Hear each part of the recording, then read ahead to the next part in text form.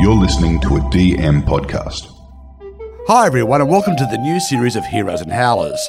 It's me, Mikey Robbins, and my mate Paul Wilson. Hi everybody. Look, we're both still a couple of history tragics, but this season it's not just us doing the heavy lifting. That's right, Mikey. This season we've got special guests picking out their very own heroes. And howlers. Yeah, we're still on the lookout for those weird bits of history that have surreptitiously changed the course of mankind. And we're still uncovering the cock-ups, those moments of madness that have made the world what it is today. But now we've got backup. And together we'll be turning history back to front and back again. Hello folks, welcome to the show. And we've got another guest for us today. We're very pleased to have in the studio. Mikey, tell us all about it. Well, I'll do this as quickly as I can, Tracy. She's won Walkleys. She was named 2019 New South Wales Premier's Woman of the Year, accepted a Sydney Peace Prize alongside with Tarana Burke. She's anchored news programs on the ABC TV as well as 10. She's got an Order of Australia, a star of TED Talks, over 6 million views. You've worked tirelessly for charity. You're a patron of more than a few. And in amongst that, you've written a couple of bestsellers. The last one is Man-Made, a brilliant, incisive and also highly entertaining look at how the biases of our past are shaping our technological future. She's not just a woman of influence, she's actually been officially recognised as a woman of influence. And yet somehow we've coaxed her into the studio today. Yes. Welcome to Heroes and Howlers, Tracy Spicer. Thank you for the best intro I have ever had. I'm a huge fan of the show, so I'm fangirling right now. Before we get into it, let's talk about Man-Made and, as you say, the biases of our past, how deep-rooted they are in our technological future. We've got two characters to talk about today who really exercise that. I think I know the story, but tell everyone how you got into this book and something your kids said. It happened 7 years ago. My then 11-year-old son turned around and said, "Mum, I want a robot slave." Right. I said, "Darling, what are you talking about?" Anyway, we are terrible parents and we'd allowed him to watch the adult cartoon series South Park. Oh, that's all right. Where Cartman was ordering around his Amazon Alexa like some kind of colonial master. Right. And I realised it was a light bulb moment that this idea of women and girls being servile in the home was being built into the female-voiced chatbots that are in our homes, because the ones in the business and finance sector, they all have authoritative male voices. You're right. So the book is looking at how our past has shaped our future. And as such, today you've chosen two pivotal characters. And I've got to be honest, there's one thing I love about doing this new format of the program, Paul.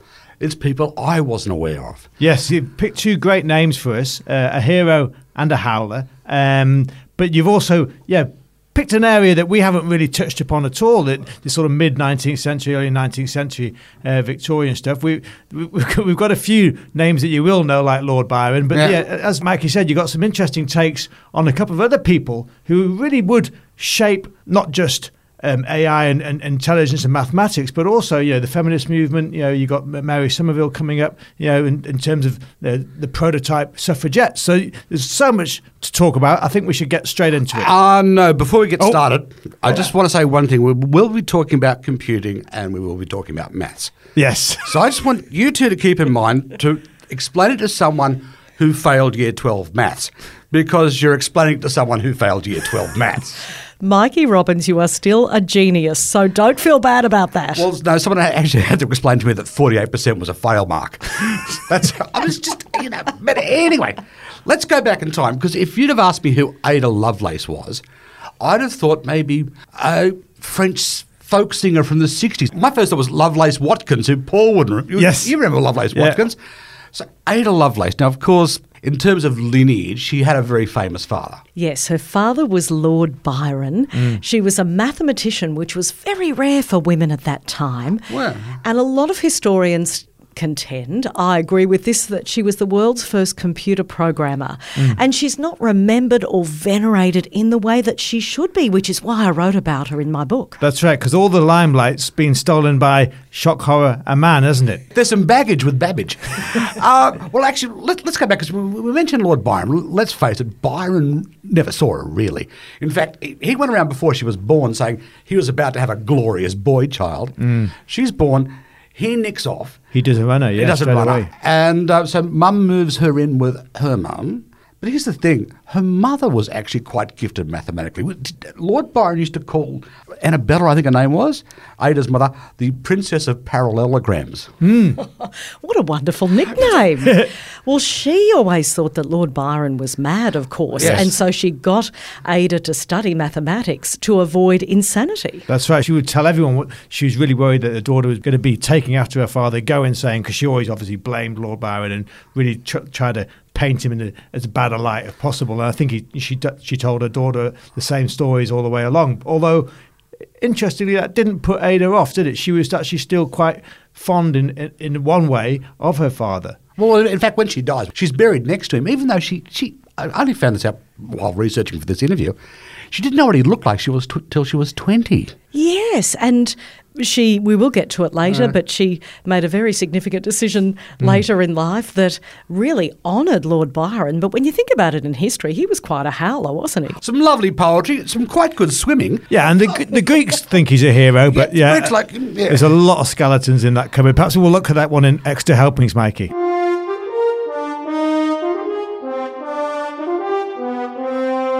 But here's the thing. It first comes to light how her brain works when she's 12 and she wants to fly. She writes an essay called Flyology. Yes. Where she describes the mechanics and all the things she would need to construct basically a bird outfit. Designing the wings, that's right, yeah. And her mother said no, but she needed to concentrate more on the maths and everything. At this time, Byron actually writes to his ex-wife and asks how the child's going. And she says, not devoid of imagination, but is chiefly exercised with her mechanical ingenuity. Now, the other thing, too, is when she was growing up, her mother had a bunch of family, friends and cousins who kept an eye on her, who Ada called the Furies, just to make sure she was cracking the books. Oh, I love that. But she did crack the books. In fact, she was incredibly gifted.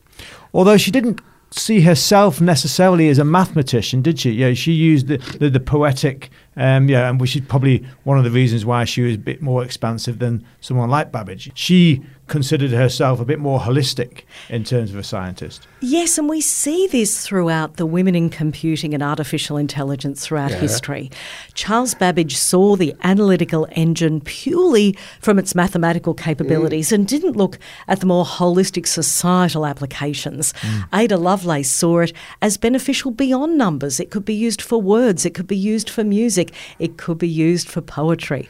And she called her approach poetical science. Which, isn't that a wonderful phrase, poetical science? And in fact, I think that's the key thing, and maybe it is the two strands of her parents. She combines that mathematical thing that her mother pursued with her father's love for language. And like when she first breaks through, correct me if I'm wrong, there's an Italian guy who writes a paper, and she does the translation. Is that correct? And she adds notes, her notes are longer than the translation. And in those notes, that's where they say that she's the world's first computer programmer, because she describes applications beyond mathematics that have been used ever since. That's right. Note number 7, isn't it, is the key one. Yeah, she really takes it to a different level that Babbage wasn't looking at all. Well, there's a guy called James Essinger who wrote a book about her called A Female Genius. I was going to quote from this. What she calls the science of operations is indeed, in effect, computing.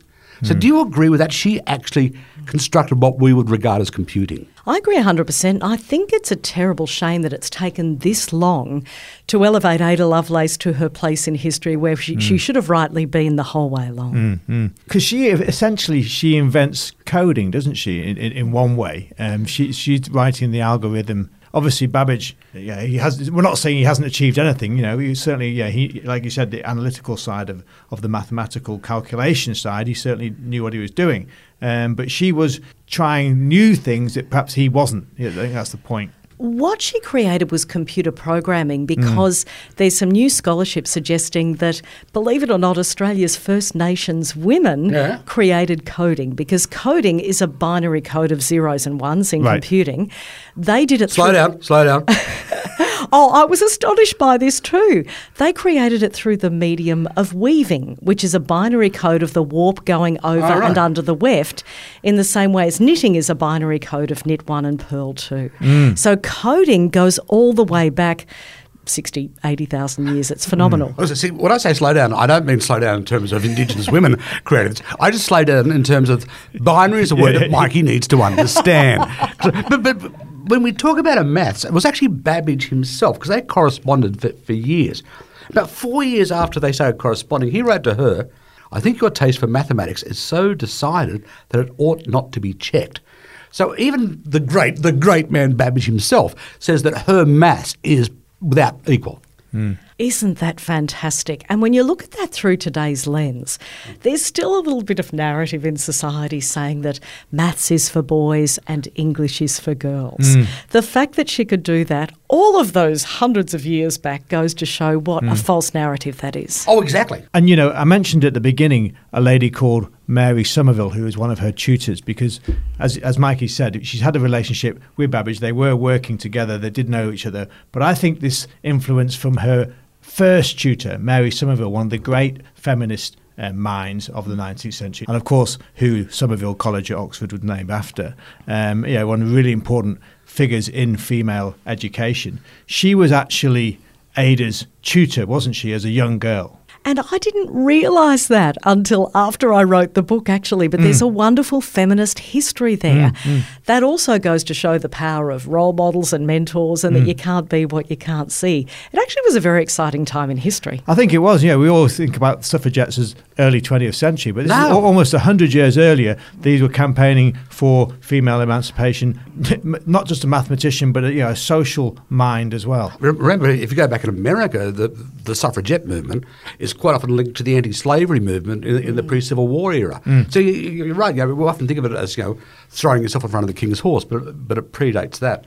Now the thing with Ada, because she gets her name Lovelace because she marries a Count Lovelace, and apparently as she was dying, her mother made her reconvert to religion, and she confessed something to her husband, which made him leave the bedroom and not come back. No one knows what that is, but good on you, Ada.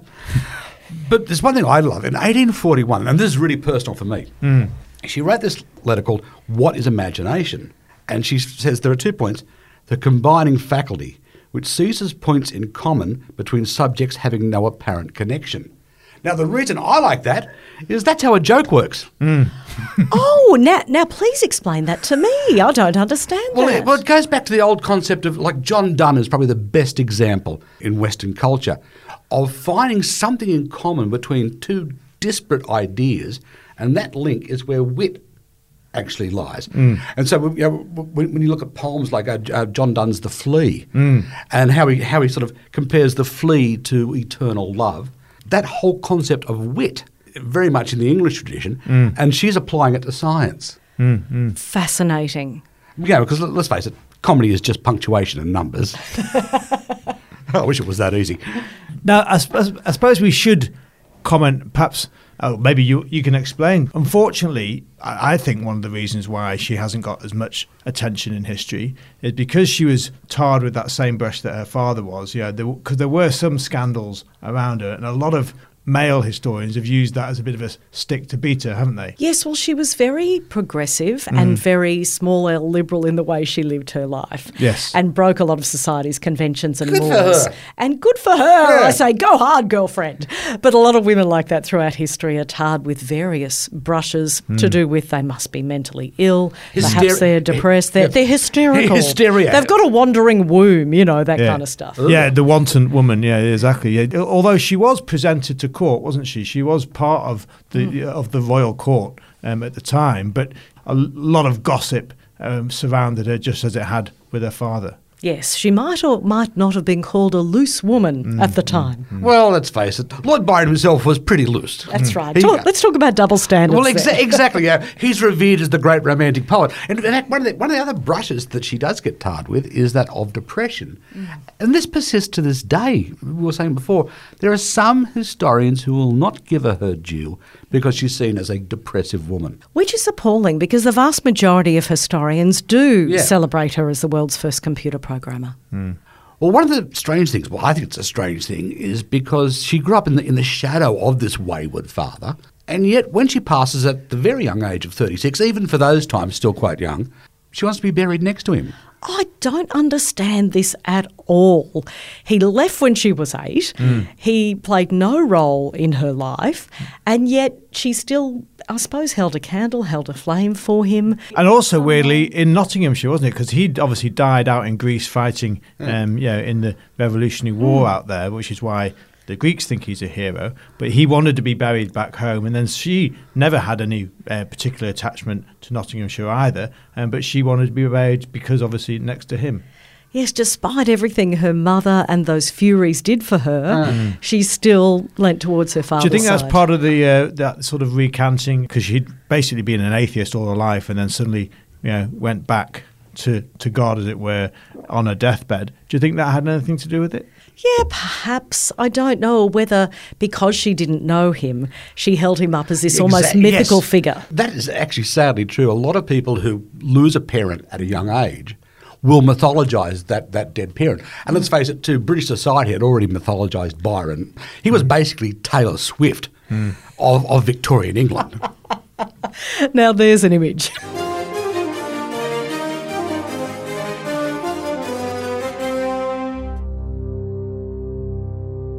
Welcome back, folks. So we've had our hero for this episode, but we've also got a howler. Tracy, talk to us about your second person. I've chosen Marvin Minsky. Marvin, now, before we get into this, I've got to ask you, he's born in 1927. At 1969, he wins the Turing Award. He's a professor of media arts at sciences at MIT, winner of the Benjamin Franklin Medal in 2001. In fact, he was the scientific advisor on one of my favourite films of all time, Kubrick's 2001: A Space Odyssey. The father of AI, they reckon. But look, I'm going to swear here. Sounds like he's a bit of an arsehole. I am so glad you swore, because my next question was going to be, how much can I swear in this segment? Swear because it the up. guy was a complete arse. Look, I don't agree with this idea of geniuses having to be awful in their personal lives. I think you can be really smart and still treat people well. Well, let's face it, there is a book about Sir Isaac Newton called The Arsehole Who Invented the World. Oh, I did not know that. Look, Marvin Minsky was a group of about 10 white American males who in 1956 created something called the Dartmouth Conference, which is supposed to be the place where artificial intelligence was born. Oh, this sounds very sci-fi, very spooky. It is. The problem is they only looked at AI, similar to Charles Babbage, as a mathematical way of companies making more money. Right. Without viewing it in a larger societal context. How can we make the world a better place was not one of their conversations at the conference. But Marvin Minsky went on to become even worse towards the end of his life, which we won't talk about yet. However, he always had this idea that the human brain was merely, quote, a meat machine. Yes, I've heard that phrase before, which is quite disgusting. All this idea about machines, and obviously with AI, machines replacing humans, and he say, no, it's just a machine replacing a machine, because he sees the brain and the way that the brain comes together in exactly the same way as a meat machine, as he calls it. We can't say that he wasn't a genius, because he was. We can't say he didn't do anything, because he certainly did push back the barriers in terms of research and that kind of thing. You didn't go to Harvard and MIT and all these places without being a smart guy. But the reason why you think he definitely should be in the howler box, not the hero box, Tracy, is it because of it? You don't think he's actually as impressive as some people make him out to be, or is it just because of the other side of his personality? A couple of reasons. Because the way artificial intelligence was framed at this conference. This is important, I reckon, yeah. I think so too. It cruelled it up until this day. The reason why we have things like ChatGPT, which is fun, we can write stories, we can write an 8,000-word essay within 2 seconds because of this incredible innovation. But we still don't have great AI to help marginalised people, older people, kids. We don't have AI that really improves society and helps those who need it the most. We have AI that makes billionaires even more money. And you're saying it was this conference and Minsky that set out those imperatives? Precisely, and it continues in a lineage to this day to Elon Musk, to Mark Zuckerberg, to who's the guy who runs Amazon, who's the worst? Bezos. Jeff Bezos. Yeah. So there's this, The world's richest roll-on deodorant. So it leads to this neo-colonialism in AI that we see today. That's the first reason why I don't like Marvin Minsky. Yeah. The second and main reason is that, look, he's dead. We can defame him. Let's go for it. He is alleged to, when he was in his 70s, 73... Oh, here we go. Yes, this is disgusting. Have sex with a 17-year-old girl on Jeffrey Epstein's island. And if that doesn't make him a howler, I don't know what does. Disgusting. Yeah. And it's even more evil than that, to be honest, because Jeffrey Epstein made huge donations to MIT, the Massachusetts Institute of Technology, where Marvin Minsky co-founded the AI lab. And a lot of people at MIT were going, hang on, should we be accepting money from this guy? Epstein kept turning up at events and they're like, just get photos without Epstein in them so we can pretend we're not getting money from him. This went on for far too long. Marvin Minsky visited Jeffrey Epstein in jail, even after he was charged with these horrendous offences, and visited the island not once but twice. That's it. It's not once, isn't it? It's not a one-off. There's no way you can just say, I just happened to have met him and done it. No, there's clearly a pattern there. Just as I think you're right, there's clearly a pattern in the way that original group were trying to manipulate how AI was going to go. And this idea of those biases of the past creating our future are central to your book, Man Made. So how important is Minsky in the world we're looking at now? Oh, he's crucial because, you know, the trope of the IT guy. We were talking about Ada Lovelace before. There's a rich history of women in computing that's been erased because of this, and also because of the culture of the Epsteins and the Minskys. In a lot of the tech organisations, women aren't treated too well because they're really in the minority.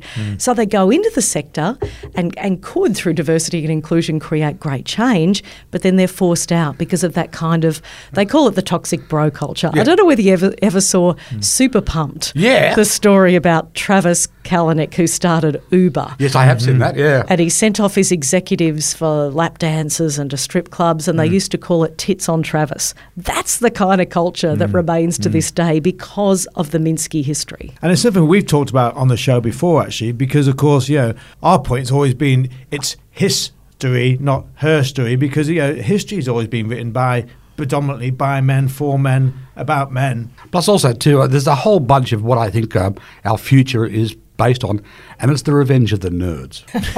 Look, I quite like the revenge of the nerds. I like that aspect of it. It's a fun film, but actually, try and make a serious point about it, it's when you disassociate what technology can bring you from what it can give to a society in a holistic sense. And you were talking about that. You were talking about Ada as someone who took a holistic approach towards the technology. Whereas when we go down the rabbit hole of where AI is developing, it isn't really being done holistically. You make an excellent point. There are some really good innovations. For example, there are robots they used in New York during the pandemic lockdowns to go into elderly people's homes who were suffering from dementia and Alzheimer's and ask them questions and tell them stories to keep them cognitively, you know, aware to a degree. So there are some wonderful innovations, but they're in the minority, and you're right. I wonder how different the last 70 years would have looked if those majority of women who were in computing in the 1950s weren't forced out in the 1960s when a lot of money started coming into the sector. It's basically Mad Men with punch cards. It is Mad Men with punch cards. And that's why I wrote so much about the history of this in my book, because we've got to remember the history of the little old ladies, the lols, who weaved the intricate matrices that were required to get the Apollo mission to the moon. Yes.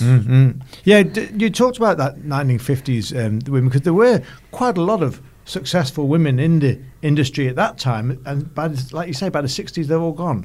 Is there one particular woman in case of point that sort of exemplifies that story? Oh, there's Margaret Hamilton, the rope mother, who taught the little old ladies how to do the weaving to get the Apollo mission to the moon. We also often forget Rear Admiral Grace Hopper, who created COBOL, the most easy to understand computing language, back in the 1950s. So these are the names that are lost from history that we need to bring back in now. And I think at this time in history we are talking more about those missing voices. Remember Hidden Figures, that wonderful movie? Or also, I watched a documentary a few days ago on Hedy Lamarr.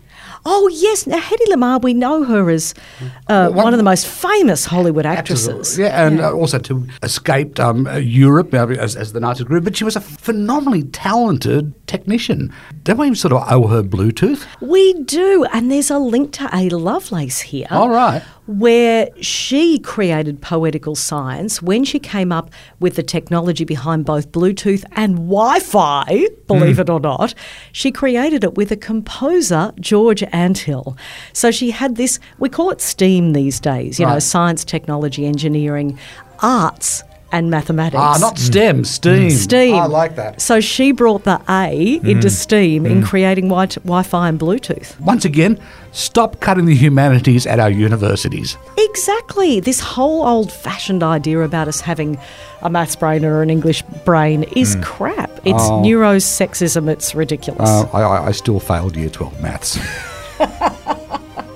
All right, folks, so there you go. Any questions, any comments, just drop us a line on all your social media, Twitter, Facebook, Insta, whichever you prefer. That's right, and always the same handle, @TheRestIsHist. The rest is Hist, and you'll find all that in the show notes. And wherever you're listening, don't forget to like, subscribe, comment on whichever platform you happen to use. It's always good to get your feedback. Yes, keep it all coming. Lots of fun. And lots of maps. And lots of new guests to look forward to. Paulie, we've got guests galore, each with their very own hero and howler.